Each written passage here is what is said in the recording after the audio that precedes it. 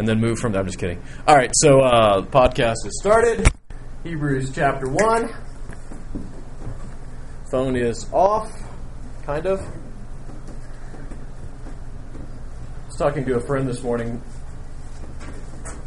who works in another corner of the industry. He mentioned to me that he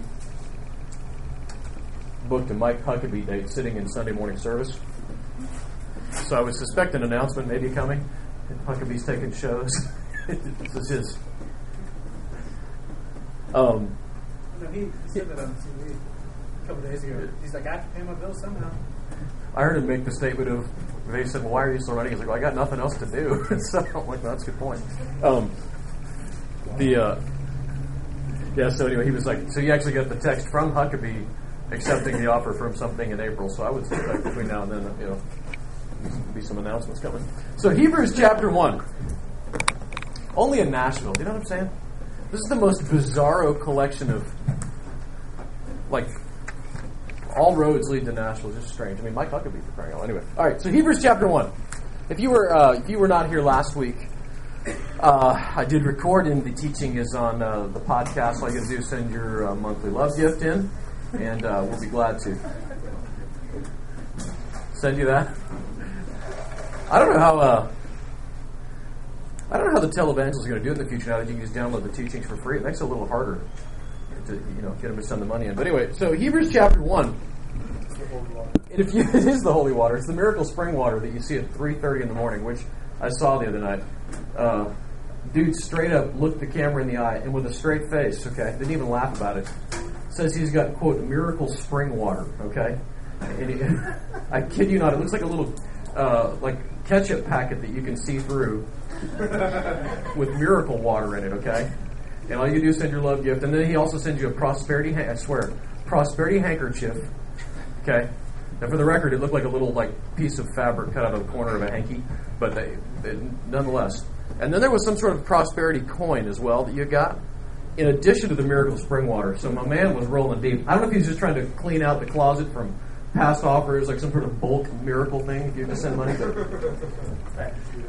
So, Hebrews chapter 1.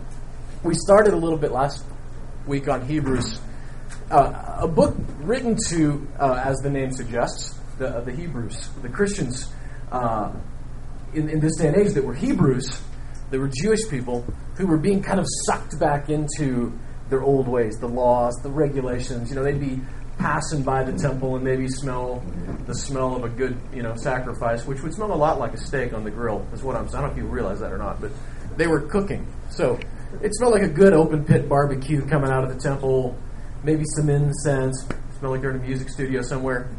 And it would just want to draw them back in. And so that's kind of what this is about. And it's saying to them, don't let yourself get sucked back into that world. And chapter 1 is really him just setting it up so that the Hebrew Christian understands that Jesus is the man. Okay? He is it. And he's greater. You'll see he talks about the prophets, which we talked about last week, which they would have esteemed so greatly. Right? And we saw that God spoke in Son, right? In Sonish, the language of the Son, of Jesus. That was the language he spoke in, setting it up that, hey, the prophets, man, they were great. But Jesus is still the man, okay? In the 50 versus Kanye thing, Jesus is Kanye in that analogy. Okay? Wow. Didn't Kanye sell more? Did I get that right? Yeah, because 50 got his butt whooped. So Jesus being Kanye in this analogy, he's greater than 50, okay? Greater than the prophets. Because 50 is good, don't get me wrong, right? The prophets were great. Jesus is greater, okay? And this week he starts unpacking it even more, saying that the angels, he's greater than the angels, and he's big. There's 7 attributes that he unfolds here of how great Jesus is, of how big of the man he really is. We have this little tradition in our house that lasts up until, it seems like they're about 5 or 6 years old when they start to realize that Daddy might be full of it.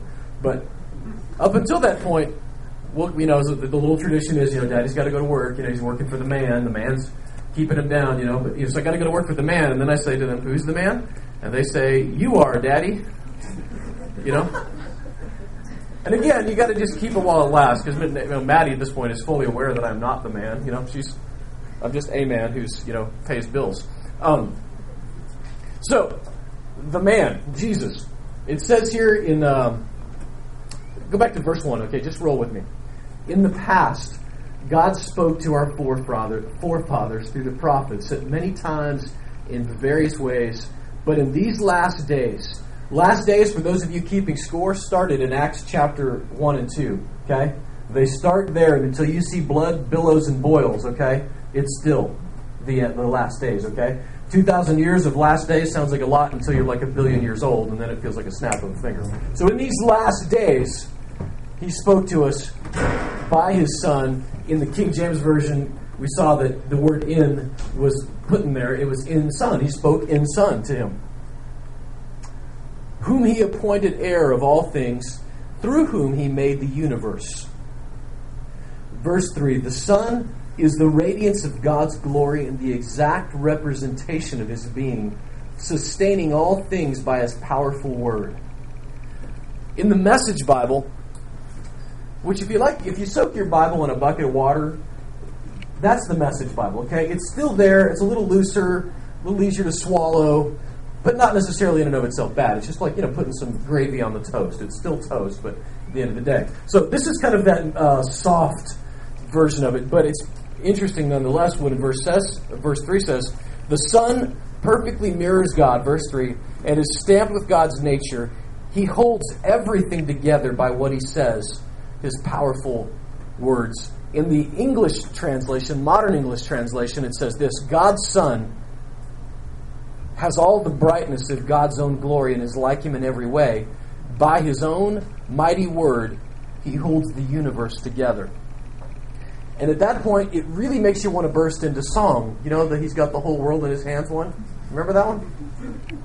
Okay, maybe we won't burst into song, but I'm just saying that was around. So, follow me on this. God said that Jesus, created the world. If you go to John chapter 1, what does it say? You don't have to turn there, but go there later. That in the beginning was the Word. The Word was God. The Word was with God. The Word became flesh, dwelt among us. If you understand that Jesus was the Word, God spoke, Fiat. You guys ever seen a Fiat, by the way? It's the little car that, honestly, if it ran out in front of me, my truck would just crush it. It's like this big, and then they put people in it. But tiny little car, Fiat. But in the Hebrew, it's God spoke. Spoke it into existence. And that is important when you realize that Jesus and the Word are the same thing. God's Word. He spoke in Son to us. So God, when you look around the entire universe, now you're like, okay, this is great. This is very elementary, right? We should go ahead and just get out the little lamb, what are they called? Flannel graphs, and make, God speaking, and bam, and there it is, and all that. But it's true. God spoke. The world came into existence. Jesus is the Word, So you follow that. This is all about Jesus. It says that he started with Jesus in this thing. It's going to end with Jesus in this thing. Jesus, greater than the prophets. Jesus, greater than the angels, Jesus is the man, He is Kanye. Which is amazing, except for there's a problem in creation. I don't know if did you guys, I grew up in Nebraska where technically we went to school because it got us out of our parents' hair. Otherwise, they would, seriously, they would rather us just been out working because that was just as effective in the fields and stuff. But they did it, with the laws and stuff. But where we were, we basically had teachers that were either A, farmers' wives, or B, teachers who couldn't get work anywhere else. And if you've been around here, you've heard me share before that we had a legally blind art teacher. And you think I'm exaggerating, and I'm not. Jim Mitchell. He was also the cross country and the track coach, which was a problem because he would drive around on the four-wheeler. But he wasn't supposed to. So that was a problem. So you got Mr. Mitchell, we got the government teacher who had to go to jail, was arrested in class for sending threatening messages to the IRS. Literally came in and took him out in cuffs. So I say all that to say that I didn't necessarily get the greatest education. You know what I'm saying? I'm not the sharpest tool in the shed. But in 8th grade science or so, you learned about something that even I learned about, called the atom. Right? The atom. The thing that we, you, me, everything around us are made of atoms. A-T-O-M-S.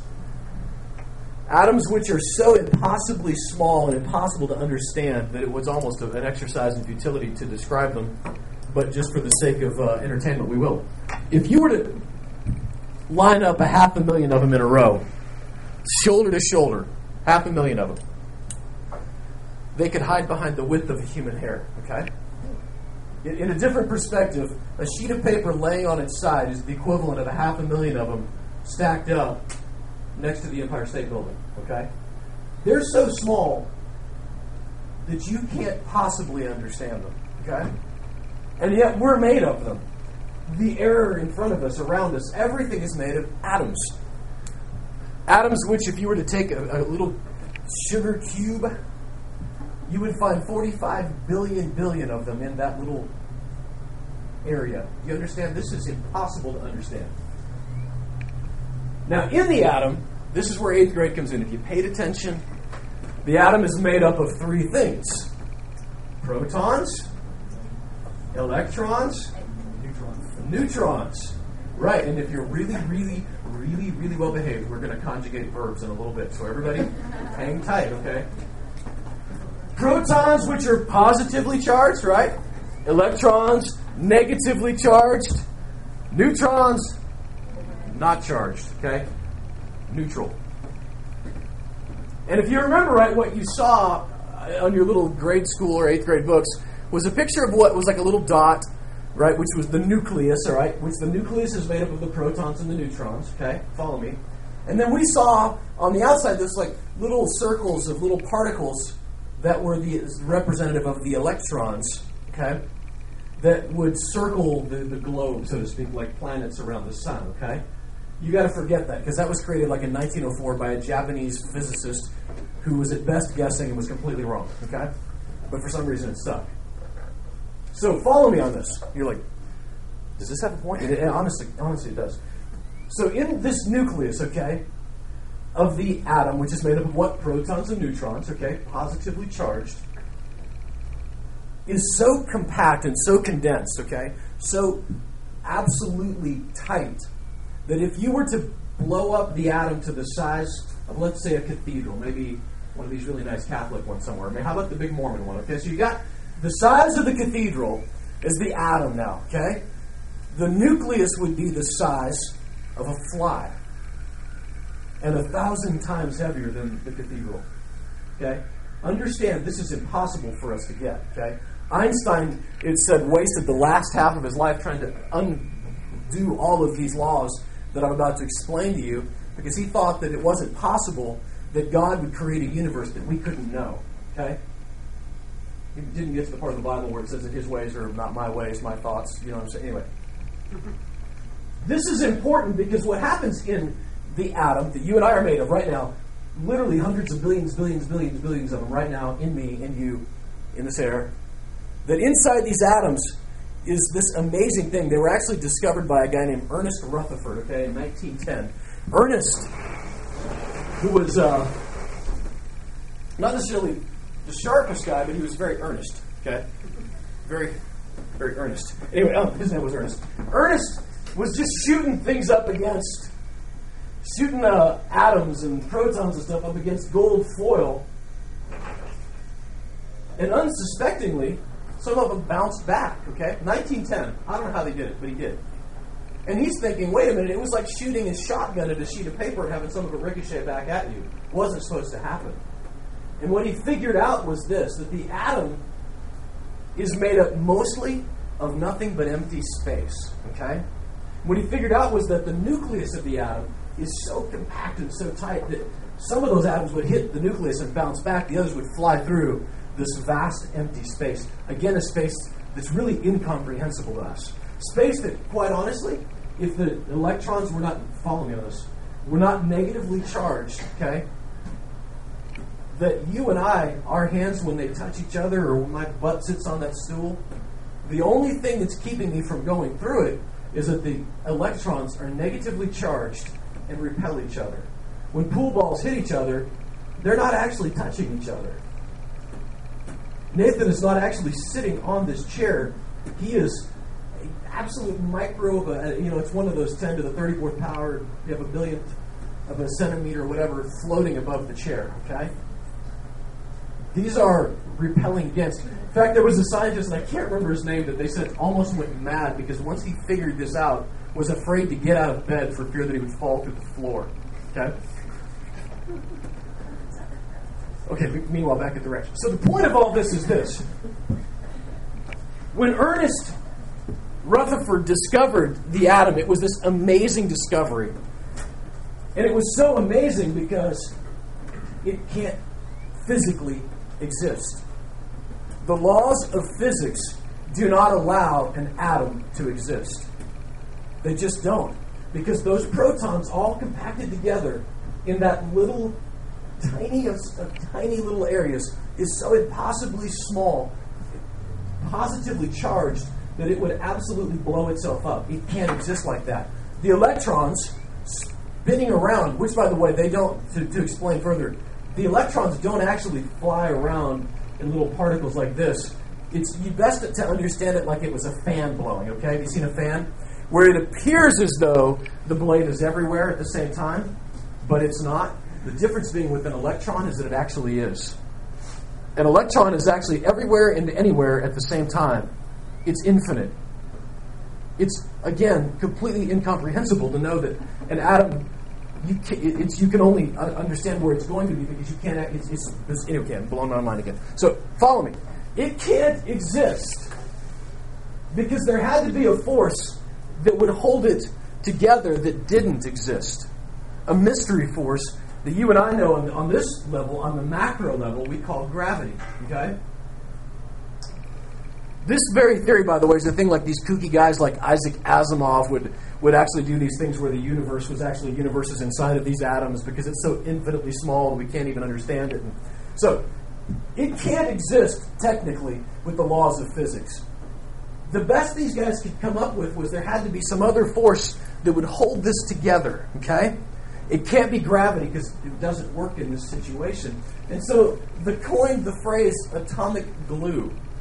Is the best they could come up with is a force that they can't understand, a force they can't explain, a force that allows an electron to be everywhere and anywhere and nowhere at the same time.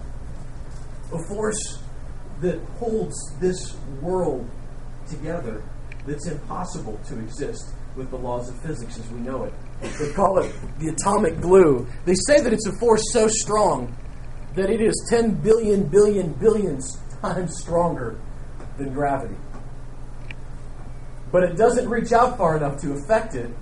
And if it's disturbed, something else Rutherford first theorized, if it's disturbed, the power of which could cause bombs that they dared not dream of in their day. And they did, didn't they? When they figured out how to mess with the atom, they realized that it really was a force so explosive. And this force that holds this together, this mystery force that doesn't exist, that we know of, but yet it exists, I would suggest to you, if you go to Colossians 1, is a force that, again, the Bible talks about. Colossians 1, verse 5, he is the image, talking about Jesus, of the invisible God, the firstborn over all creation. Sorry, that was 15. Verse 16. For by him all things were created, things in heaven, on earth, visible and invisible. And Adam, we can't possibly imagine it, can't see it. Whether thrones or powers or rulers or authorities, all things were created by him, by Christ, by Jesus. And for him, listen to this, he is before all things, and in him all things hold together. I suggest to you that the force that we can't explain, that we got to come up with a word like atomic glue. Are you kidding me? atomic glue that holds it together is what Colossians is suggesting. It's what Hebrews says, that it's through the power of Jesus, of His Word, the Word of His power, the power of His Word. The Word and Jesus are one. He spoke it into existence. Jesus, the Word, is what holds the universe together. And you don't have to turn there, but I think that when you read 2 Peter 3:10, you understand that at some point He's going to let it all go. And it says in 2 Peter 3:10, the day of the Lord will come as a thief in the night, in the which the heavens shall pass away with a great noise, and the elements shall melt with fervent heat. The earth also and the works that are therein shall be burned up. Man, there's coming a day that Jesus is going to say, I'm done with this. In the fullness of time. It says that heaven and earth will pass away. It can't happen. Absolutely it can. When He takes away that force and these atoms are no longer held together the way that science says they can't be held together to begin with, it's over. Right? And so I say that only to say, if you're holding on for the job, if your life is about the boyfriend, the girlfriend, the career path, the house, the car, it's going to burn up anyway. We need to be living for Christ, whom all things were made to begin with. Through all things, in all things, through His Word. Now, if you're like most of everybody else in this room except for Tony, you're thinking, I didn't come for a science lesson, Darren. I came to understand the Word. I thought you said meat and potatoes. I suggest to you that this passage, that in Christ all things are held together, not only in the universe around us, on the world we live in, but the world that we are in, our own personal world, is held together by the Word, by Christ. Those things that kind of bum us out, when we take it back to the Word, it holds it all together. If it weren't for the Word, I mean, my life would be a mess. I've heard it said by someone much older than I, which is not easy to be these days, that a Bible that's falling apart often belongs to somebody whose life is not. It's the Word. It's the Word that holds it together. We saw last week that God spoke in Son, right? In Jesus. Jesus is the Word. It's here, gang. Right here. And it's important because, you know, I don't know how your life is, but I got all kinds of stuff spinning around that shouldn't be held together. Okay? I have a life that has lots of moving parts. Okay? And because of the Word, we're not spinning out of control over at the Tyler house. You're right? Not because of anything that we're smart or spiritual, but God has really put inside of me a love and a desire for the Word. And it didn't start overnight. Don't get me wrong. If you're thinking, well, yeah, but Darren, I don't really love the Word. At the beginning, I wasn't that big on it either. You know what I mean? Get to Leviticus and think, I don't really care to know whether or not my boil was clean or unclean. I don't have a boil. I don't even know anybody that knows anybody that has a boil. Goiter. I mean, I know somebody has one of those.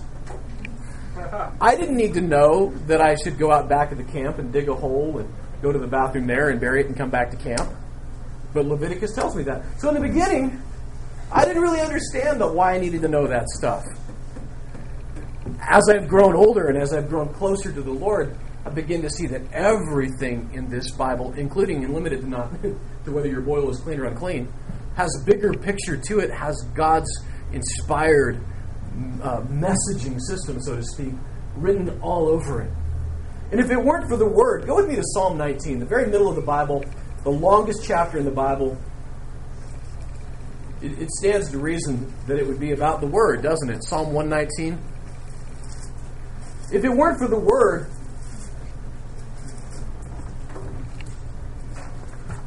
19 or 119? 119. I don't know that I would know something like, when I get stressed out and think, man, I'm watching the news, and man, this kind of freaks me out. What's going on, you know? Who's going to fire the first nuke? Iran? Pakistan? What if Hillary wins? I mean, all these things that go in someone's mind. And I'd get kind of freaked out if I didn't know that Jesus said that in John 14 that I go and prepare a place for you. I can go to the Word and be comforted by that. Do you know what I mean? If I were freaked out about what's going on in my kids, I can go to the Word and understand that if I train up a child in the way they should go, that when they're old, I'm getting down here because I got to tell you my core temperature has risen by about 1 degree. I'm on dark roast up there. Oh. I wouldn't know these things. And I see that in Psalm 119, this is what David was talking about when he says in verse 2, blessed are they that keep his testimonies, that seek him with the whole heart. Talking about God and his word. Blessed are they that seek him with the whole heart. Happy is what it says. That's what blessed means. It doesn't mean rich. It means happy. Happy are those that do that. And in verse 7, I will praise thee with the uprightness of heart, when I shall have learned thy righteous judgments. Man, when you're worshiping the Lord, whether it's by yourself in the car or in church on a Sunday or right here tonight, man, let that be not about raising your hands, because it's that time in the song where it says, I will stand with uplifted hands. But let it be about a moment where you're like, I'm just raising my hands because I'm so excited about what I learned about the Lord. I'm getting to know Christ here, and I'm just submitting to that amazing thing. It's not about duty, it's about just this love for God that I'm getting because I'm being blown away by what I'm learning about the Lord. I'm convinced that we're going to spend eternity being constantly and continually blown away by what we find out about the Lord. I think an infiniteness of Christ means infinite, meaning we will never come to the end of it. The universe, it's said that you could travel from one end to the other, which physically you couldn't do anyway, but you never would reach from one end to the other because of the way that light bends, so you would never, ever get there. It's infinite. God is infinite. We're going to keep learning about the Lord forever, be blown away by him. In verse 9, David says that, wherewithal shall a young man cleanse his way? By taking heed thereto according to your word. It says in verse 11 that thy word I have hid in mine heart, that I might not sin against thee. Gang, in our world, in our America right now, we're talking about trying to solve sin and school shootings and all these things by education. You know, should we hand out condoms in school or not? Should we teach abstinence? Should we not? We're trying to figure out how through academia? Did I put the emphasis on the right syllable? Is it academia? Through school. To get it through our head, how to change this stuff. And it's not. It's in the Word. I'm not so big on the school teaching my kid the Bible, got to tell you, because I don't know who it's going to be teaching it to him anyway. You know what I mean? Be careful what you wish for. You might just get it. I'm kind of okay with the government not having anything to do with my kids' spiritual teaching. I'm not freaked out by that at all. But I'm telling you that we're not going to solve it through those ways. These teachers, bless their hearts, have gone to a war without any ammunition. They're just sitting ducks. How should we cleanse our ways as a young man? Through the Word. Verse 15, I will meditate in thy precepts and have respect unto thy ways. Meditate on the Word. For me, I don't think that you're supposed to take the Bible and say, okay, I'm having trouble with my girlfriend. I need to find a verse about that. You know, should I go to this college or not? I need to find a verse about that. I think that it's you diving in. I mean, prayer and the Word go hand in hand, okay? You are letting the Lord speak to you through this. And whether that's just sitting down and saying, man, God, here we go. This is, I want to just see what you've got to say to me today. And you started in John or you started in Genesis or wherever you've started. Understanding that if you come about it not as like you're trying to read a novel, but as that you're trying to get to know somebody who left a message for you, it changes the entire dynamic. And I find myself often, just on a verse, I'll be thinking about it. And, to me, meditating isn't sitting in like Indian style with incense and staring into space. First of all, because I can't really sit in Indian style. But meditating, just chewing on the stuff. Thinking, man, what did God mean? I mean, last week when we were talking about God spoke in the Son, and I saw that the word His wasn't in there, and I just thought about that. What does that mean? How is that possible? And look, I'm not a Greek scholar. I'm not a Hebrew scholar. I'm not any scholar. But you just start to meditate on this stuff. I mean, understand this, that just a head knowledge of it isn't good enough. If it were the book of Proverbs written by Solomon, okay? I mean, first of all, is it ironic that Solomon, who wrote the book of Proverbs, spent so much time talking about adultery when Solomon himself was a product of adultery? Had Solomon's own parents listened to his own advice, he wouldn't be there. But that's a whole other thing. But here's a guy with 800 wives, okay, talking about adultery. You know, and I don't know how that works either. Thinking, well, dude, you really shouldn't be worried about it. You got 800 of them. I mean, what are you worried about? But what he says, though, more to the point, someday we'll have to actually study that, but to the point is he talks about that wisdom, that knowledge will keep you from these things, okay? Now, when I first read that, I thought, well, that's great, except for the part that I don't think I've ever met a guy that's gotten himself trapped in that sin that didn't know it was wrong. So obviously that isn't what Solomon was ultimately saying. What he said was, if you keep my words, okay, meditate, have respect unto thy way. What it's saying is, we'll see it a couple of times here in Psalm 119, if I keep it, if I treasure it, if I love it, if I desire it, if I'm excited about it, like a family heirloom, like that gold coin that Granddad gave you, like those things that you keep, that are important, that are special to you. Unlike, seems like that kids, you would think the more expensive the toy, the more they'd want to take care of it, but that is not the case. Find the DSs laying around the house. I mean, the things that you don't want to be doing that, just laying around the house, these are things you want to protect and guard and be careful of. And when you're doing that, the Word, when you're keeping it, when you're honoring it, when you're respecting it, when you're in love with it, it's the Word that holds you together. In verse 24, thy testimonies are my delight and my counselors. 12-step program isn't your counselor. Medicating it isn't your counselor. Talking about it. You know, I don't want to disrespect those things, okay? There are definitely moments in somebody's life where they've got to have somebody speaking into their life. But I think that a lot of us sitting in this room, if we would just start from this default, and God begins to work these things out, and you think, yeah, dear, I don't know if it works that way. Try it. Just try it. When's the last time you locked yourself in a room with just you and the Word? Spend some time with the Lord, you know? It's hard in our lives because we got jobs, we got TV, we got, Valentine's things going on. We got stuff. Every week's got something. But when's the last time you did it? Don't knock it till you try it. Do you know what I'm saying? And I mean, dive in, love it, delight in it. Not just read it as an academic exercise because that's what you're supposed to do or because that's what day you're on in the one-year Bible reading plan. My soul melteth, verse 28, for heaviness. Strengthen me now according to thy word. You need strength. It's in the word.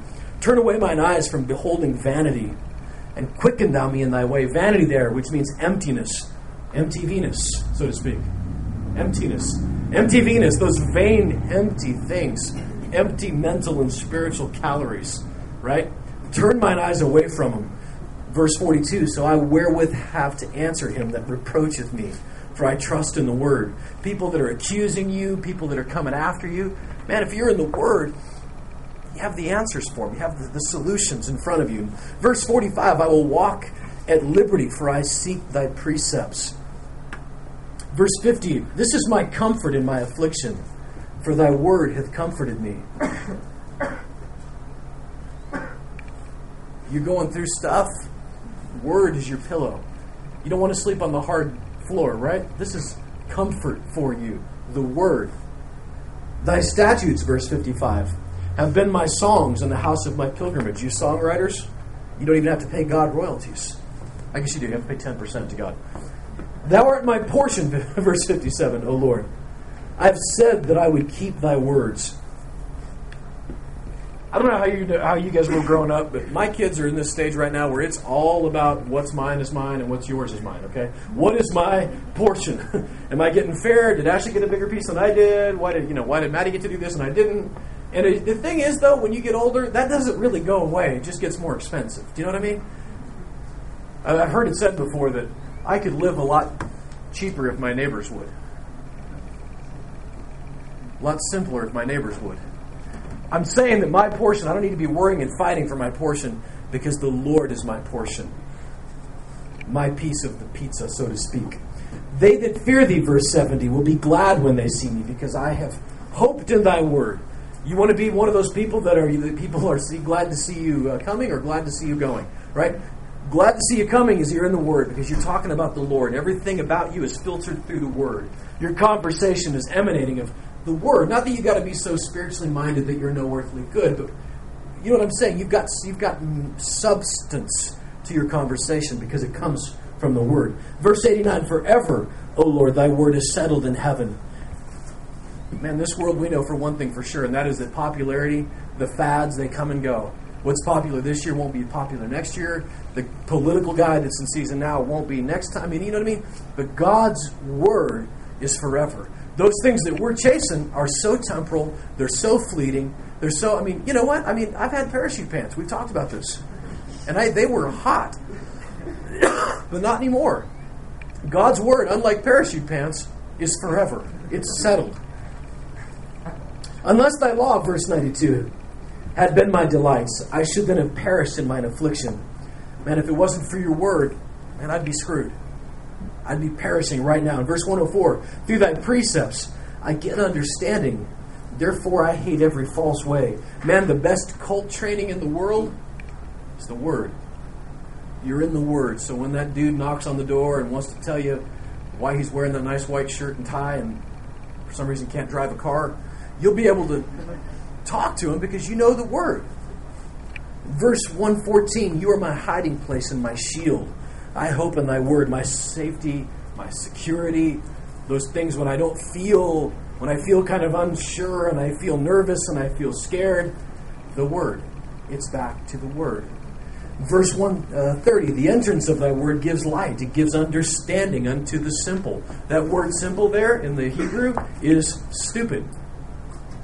Gives understanding under the stupid. Me, right? It gives understanding. When you're looking for understanding, you take it back to the Word.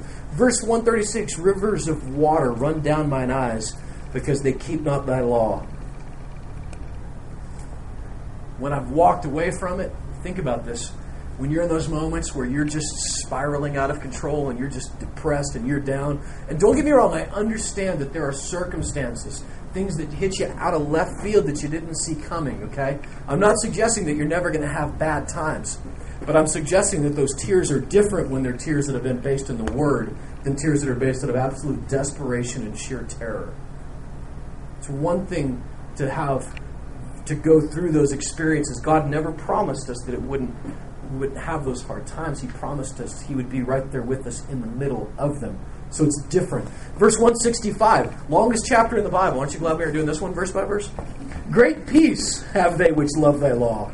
Nothing shall offend them. Verse 169, let my cry come near before thee, O Lord. Give me understanding according to thy word. Unanswered prayer, you take it back to the word. Lord, my cry is according to you. I'm coming back to you saying, I trust you. Verse 170, let my supplication come before thee. Deliver me according to thy word. We could really go on and on. I could go back and we could hit a whole other set of verses. I love that chapter because David basically outlines every possible benefit, blessing, and reason for the word. And I could wax philosophical, and you're saying, yeah, Darren, please don't, about the word. But I'm just saying, what I've found personally in my own life, and Shannon and I have been through a lot, and we have made and lost a lot of money together. We've made a lot of babies together. Can you say that out loud? Did I not have said that? I apologize. We have. Babies are expensive. Babies are exhausting. I mean, there was a moment in my life when we were literally, I was giving plasma, okay? I don't know if you've given the plasma before, okay? Basically what they do is they take a coffee stirrer and they hook a hose up to it, they jab it in your vein, okay? And then plasma comes out somehow. And all through that process, God sustained us. We're not uber spiritual, trust me. I promise you we're not. But when we took it back to the Word, I promise you that those were the days, those were the things. And the truth is that, we still face stuff in our life today. The problems just get more expensive, they get more stressful, they get bigger. And yet it's the same atomic glue, if you will, that holds it together. It's the Word.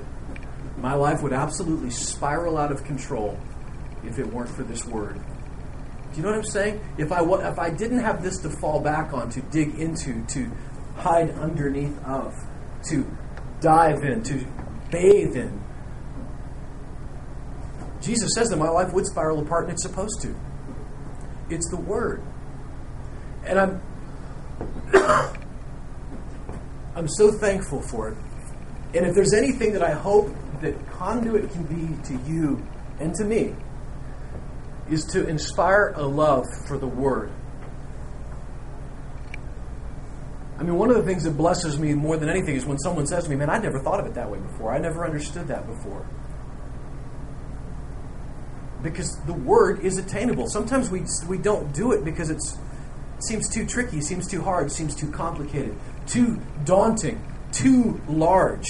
You could read through the whole Bible in a year at just a regular out loud pace in 12 and a half minutes a day. When you break it up, it's not that daunting. But I don't want you to think that you have to do it in that sort of an academic way. What I would encourage you to do is in a way of understanding that this is this intricate messaging system. Prayer goes hand in hand with it. Instead of cranking up the worship tunes all the time, even though that's great, don't get me wrong. Man, just shut the door. Shut off the music. Grab your Bible. Grab a notebook and say, God, here I am. I'm reporting for duty. Where should I start today? And the beautiful thing about the Word is no matter where you start, there are easier places than others. But it all points back to Christ. Everything is about Jesus. In the Old Testament, it was all pointing forward to Jesus. The New Testament is all pointing backwards towards Jesus. To that time that you and I recognize every time we write a check and have to say the date, 2007 years after Christ. That moment in time was what it was all about, and that is what this is for. He left it for us. God has spoken. The New Testament, the New Covenant. By the way, the New Testament isn't this series of books. The New Covenant is Jeremiah 31 when it says, I will write my will upon your mind and on your heart. And you'll say, I don't have to have somebody teach me. I can go to the Word. I can listen to the Spirit speaking to me individually. And maybe it starts slow, but what relationship doesn't, right? Who kisses on the first date, right? It starts slow. All relationships should. If think about when you're just getting to know, somebody at work or, it starts slow. You'll start slow with God in this thing. And then it grows to the point where, kind of like where I am right now, and I'm not there. I've got so far to go, just like all of us. But you'll get to this point where you actually look forward to it. You're anxious about it. And maybe it's through Bible teachers. I'm trying to give you this suggestion so you don't walk away thinking, I can't do it, it's too daunting, or I'm going to quit because I'm not good enough at this. Listen to Bible teachers. Man, in this day and age, the podcasts are everywhere, right? Whether it's Chuck Missler, which Tony and I dig, John Corson, Bob Coy. There are Bible teachers out the yin-yang on iTunes right now. Go there first if that's what it is. But wherever it is where you can get to the Word, however you get to the Word, okay? Man, start there. And understand that when your life seems like it's spiraling, and maybe if your life seems like it is right now, if not, I promise you, you're around somebody whose life is. And you can say to them, man, get into the Word. The Word is what holds it together. God spoke to us in His Son. In the beginning was the Word. The Word was God. The Word became flesh and dwelt among us. Jesus, the Word. Those things that seem immutable and contradictory. It's actually one of the things about the laws of physics. They said that even trying to describe this, there were two different hypotheses, two different theories that completely contradicted each other and came to the same result. Okay? That's the Trinity as far as I'm concerned. It doesn't make any sense. But a God big enough to be understood is not big enough to be worshipped. It's something that we can explain, but we can't understand. Does that make sense? We can describe it, but we can't understand it. How big God is, how infinite He is. And we start right here with the Word, okay? Does this make sense? Good. Father, It's my prayer that, man, if only just a couple of folks grab a hold of what you've done in me and apply it in the same way and understand the amazing just blessing that it is. That would be so amazing, God. I pray right now we've got a room full of folks, Lord, that I know that are in different phases and places in their life, and we've all got things that maybe feel like they are spiraling out of control. I understand that it is you, Lord, it is your word, it is you, Jesus, that holds it all together. You're the atomic glue of our nucleus. Ask for your blessings on the conduit right now, God. Those things that we're doing that we don't even see. Pray for our friends, our brothers and sisters in Haiti tonight. Pray for our brothers and sisters in Rwanda, right here in Columbia, Tennessee, God, that you would be with them. Remind us that we do play an important role as a conduit for you of our resources that are flowing. In Jesus' name, amen. If you've never been here before, and maybe there's a couple, but what we do here is real simple. We come and we study the Word. The point being that we could learn more about the Lord, fall more in love with Jesus, be blown away by Jesus. And just like what Paul said in Corinthians when he was taking an offering for the poor, for the saints in Jerusalem that were poor, he didn't show them pictures of the starving saints in Jerusalem. He said that's not the motivation. The motivation is our love for Christ, our love for God. That's what John would say. How can you who say you have the love of God in your heart look at your brother in need and not do anything? That love of the Lord, that love of Jesus, that love that we get by growing in Him, by learning more about Him, we respond to that by serving Him and by reaching out. And what's happened so far has just blown me away. I don't know what the total is so far in February. You know, January is always a smaller month, and we still gave away $1,500? $1,500 to ministry in Haiti and here in Tennessee. People literally, right now today, kids woke up in Haiti and had breakfast on you. There are people in Columbia, Tennessee tonight who are being torn apart, whose lives are ravaged by addiction, who are being brought back to their families, brought back to the center of Christ because of what we're doing here. In Rwanda, for months ago that we gave. Today, 300 people woke up and had breakfast in Rwanda in a refugee camp whose lives are torn apart by war because of what we just did here. It's so simple. It's exactly what Jesus said it would be. He said His burden was light. You know, it doesn't have to be some big, overwhelming, beat you over the head thing. We're just responding to the Word. We're in love with the Lord. That's what conduit is. So as I say that, somewhere there will be a bucket of some sort. Or a money bag. That's it right there. We just get right into the money bag. It's my lovely wife. So if you've brought an offering tonight, we don't do high pressure. Paul says if you ever get high pressure, you don't have to give. You get a pass on it. He said that in 2 Corinthians 9. So we don't do high pressure. This is the Lord speaks to you. Just know that almost 100%, at least 90%, and most times even more than that, have gone straight into the hands of these ministries that are on the front lines of the gospel. So there you go. We'll be back next Sunday night. Jeremy has an announcement. Yes, a big announcement. We need to end Conduit one more way. Tomorrow is Darren's birthday. Birthday Eve. He is 29 tomorrow. I haven't aged real well for us. Yeah. So people have been looking at 37. Yeah. So I think that we need to, sing happy birthday to him and just completely try to embarrass him. So, I don't know if somebody wants to start it. I guess I'll say it. Happy birthday to you. Happy birthday to you.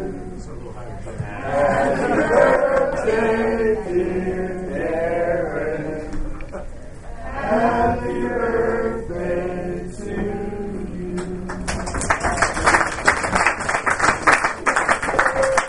Those of you who have been around me, you know that I say that at my age, birthdays are not celebrated, they're observed. Kind of like President, which is why it's appropriate that it's on President's Day. You just observe it. Columbus Day, not necessarily a celebration, but you're like, that's Columbus Day. So, that's good. My age, that's my birthday. That's a good way to. Or like 50 Cent would say, party like it's your birthday. Fitty. Got one more thing for you.